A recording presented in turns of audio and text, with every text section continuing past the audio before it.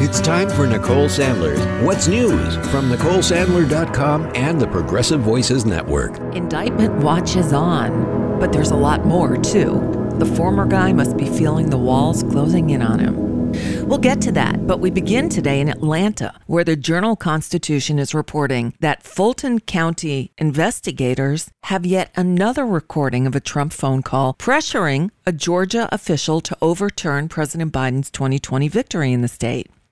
So there's the perfect call in which Trump asked Secretary of State Brad Raffensperger to find those additional 11,000 and other votes to, give him the victory after the fact.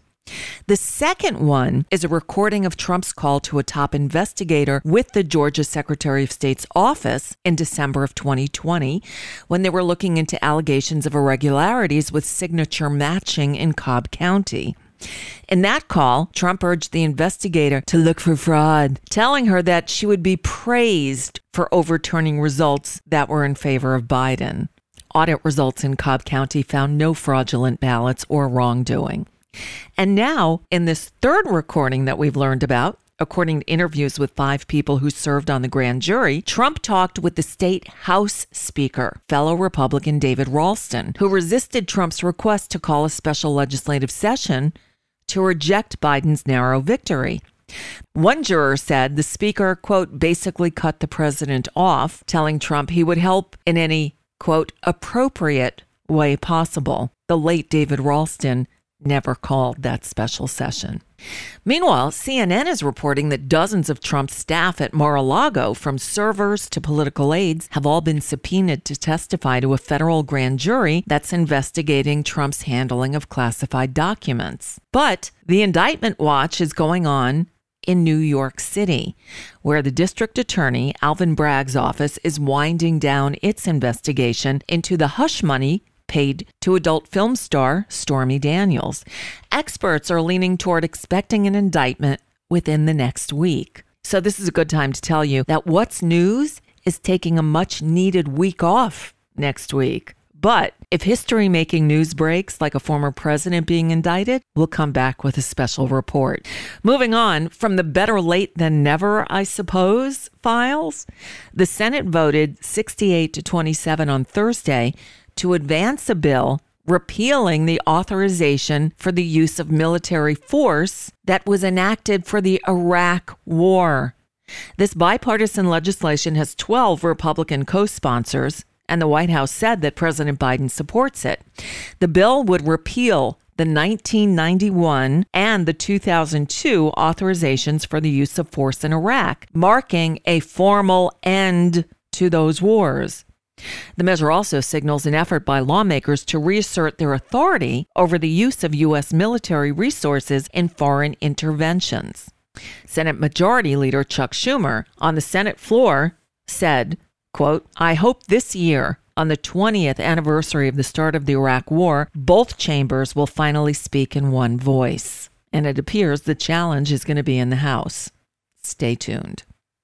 Chinese leader Xi Jinping will visit Moscow next week for the first time since Russia's invasion of Ukraine. The trip will mark a new milestone in the country's growing partnership, as Western officials continue to express concerns that China may be considering providing Russia with lethal military assistance. Although a Chinese foreign ministry spokesman says that the visit is to, quote, urge peace and promote talks. However, China's effort to present itself as a neutral peace broker on Ukraine has been met with skepticism in Western capitals due to Beijing's growing partnership with Moscow. China has both provided diplomatic support for Moscow and has refused to condemn Russia's attack on Ukraine, instead blaming NATO for provoking the conflict. Stay tuned. Meanwhile, in France, protests are escalating after the government announced it would force a higher retirement age. Get this, from 62 to 64. French President Emmanuel Macron is triggering special constitutional powers to enact the proposed pension reform bill. Once that information was made public, labor leaders in France called for new demonstrations. Several thousand protesters converged in Paris and several other cities around the country Thursday night. Massive protests have been held regularly throughout France since mid-January, with millions turning out to voice their opposition to the government's plan. And finally, Poland on Thursday became the first NATO country to agree to send fighter jets to Ukraine. Polish President Duda said his country would provide 4 Soviet-era MiG-29s under an agreement it reached with Kyiv, saying they would deliver the planes in the next few days. And then he hinted his government might send more fighter jets within weeks. Ukraine has repeatedly pleaded with its Western allies to provide fighter jets to help it fight those ever-invading Russian forces. So the Florida legislature is in session, and it seems each day they release another shameful bill. This time, a Florida Republican trying to restrict sex education for students confirmed that his bill would also ban young girls from discussing their menstrual cycles with school officials. Although that wasn't the main intent of this legislation, it's in there. And this, after a state house committee here in Florida on Thursday overwhelmingly approved a proposal to ban abortions at 6 weeks. Democrats opposed the plan, but acknowledged, quote, there was nothing they could do to stop it from eventually becoming law. Just last year, the governor signed a 15-week abortion ban that still faces court challenges. If passed, this new law will only take effect if courts uphold the previous law. But this new law is a proposed 6-week ban that does include exceptions to save the life of the mother and in cases of rape and incest, up to 15 weeks. Wow. And in Virginia, 7 police officers and 3 hospital workers are now facing murder charges after being accused of smothering a black man to death at a Virginia state psychiatric institution.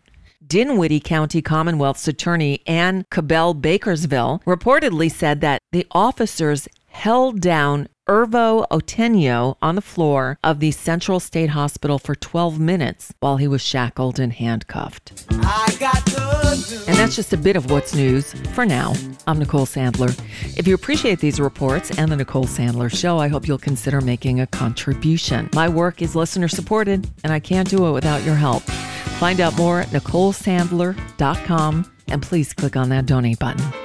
You've probably heard me talk about my dog Jackson. He's my baby boy. And as he's gotten older, he's gotten really finicky about eating. He used to get so excited about food, he'd literally spin. Well, not anymore. In fact, I often have to spoon feed him to get him to eat. Well, no more. Not since we started feeding him fresh food made with whole ingredients, backed by veterinary science. It's Nom Nom. Now, I actually tried making food for him myself. I'd cook up big batches of chicken or beef with vegetables and rice or potatoes, but without knowing what I was doing, he wasn't getting the vitamins and minerals he needed, and certainly not in the correct balance. That's all changed now with Nom Nom. Go to trynom.com, trynom.com/sentbynicole. They'll ask you some questions about your pup and tailor a specific amount of individually packaged Nom Nom meals and send them to you. By using my special URL, trynom.com/sentbynicole, you'll get 50% off of your first order, plus free shipping, and it's a great way to help support this show too.